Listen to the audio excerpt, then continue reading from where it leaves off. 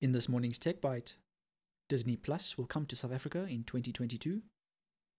Boeing's Starliner crew capsule test delayed further by valve issues. And Facebook might be forced to offload Giphy after owning it for little more than a year.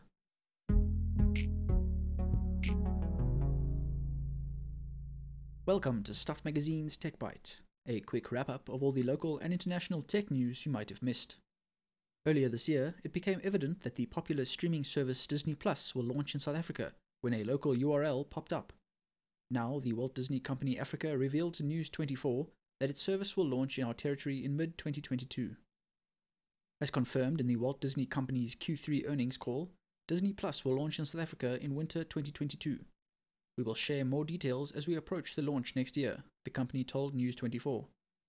This follows the company's Q3 2021 earnings call, after which it revealed the service will become available in other territories. Disney Plus launched in late 2019 and has since diverted all of its original content away from other streaming services to its own. Currently, you won't find much Marvel or Disney content on services like Netflix or Amazon Prime Video, as it's all been funneled to Disney Plus. This means that all countries that don't have access to Disney's streaming platform can't technically watch any of the publisher's content unless they equip a VPN, which is still kind of frowned upon. That's especially true for the company's new original content like The Mandalorian set in the Star Wars universe, and Marvel's WandaVision, Falcon and the Winter Soldier, and Loki series.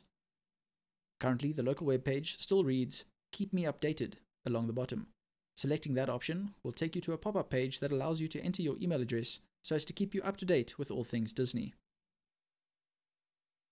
The Boeing Starliner crew capsule was supposed to get its second attempt at a test flight in July this year, an event that was set back by an issue with the International Space Station being knocked around by a misfiring thruster.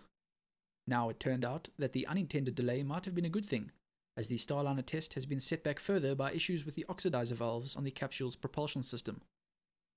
The issue turned up during pre-launch checks, and Boeing has said that it's now working with both NASA and Aerojet Rocketdyne partners to determine the cause of the fault. 13 valves were experiencing an issue, and so far 9 have been corrected. Over the past couple of days, our team has taken the necessary time to safely access and test the affected valves, and not let the launch window dictate our pace, said John Fulmer, Program Manager for the Crew Capsule project. Boeing unfortunately hasn't isolated the cause of the malfunction, but the 9 valves that were corrected were subject to the application of electric and thermal techniques to prompt and command them open. Which sounds an awful lot like fire and electroshock treatment to us, but it's probably a little more complicated than that, right?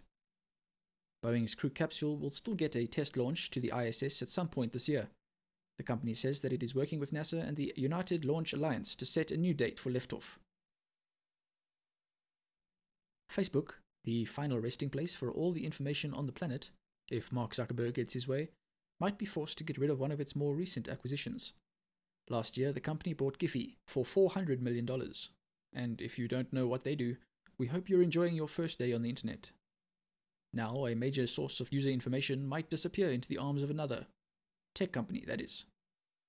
The Competition and Markets Authority, or CMA, the UK's competition regulator, says that it has identified potential competition issues with Facebook's purchase of the GIF-sharing website, and that the only effective way to address the competition issues that we have identified is for Facebook to sell Giphy in its entirety to a suitable buyer. Specifically, the watchdog said that the social network could use its ownership to either deny access to Giphy to other platforms, or that it could demand increased access to user data that platforms like TikTok, Twitter, and Snapchat hold in exchange for access to its service. Ownership of Giphy could also possibly give Facebook an unfair advantage in the UK-based display advertising market, according to the CMA.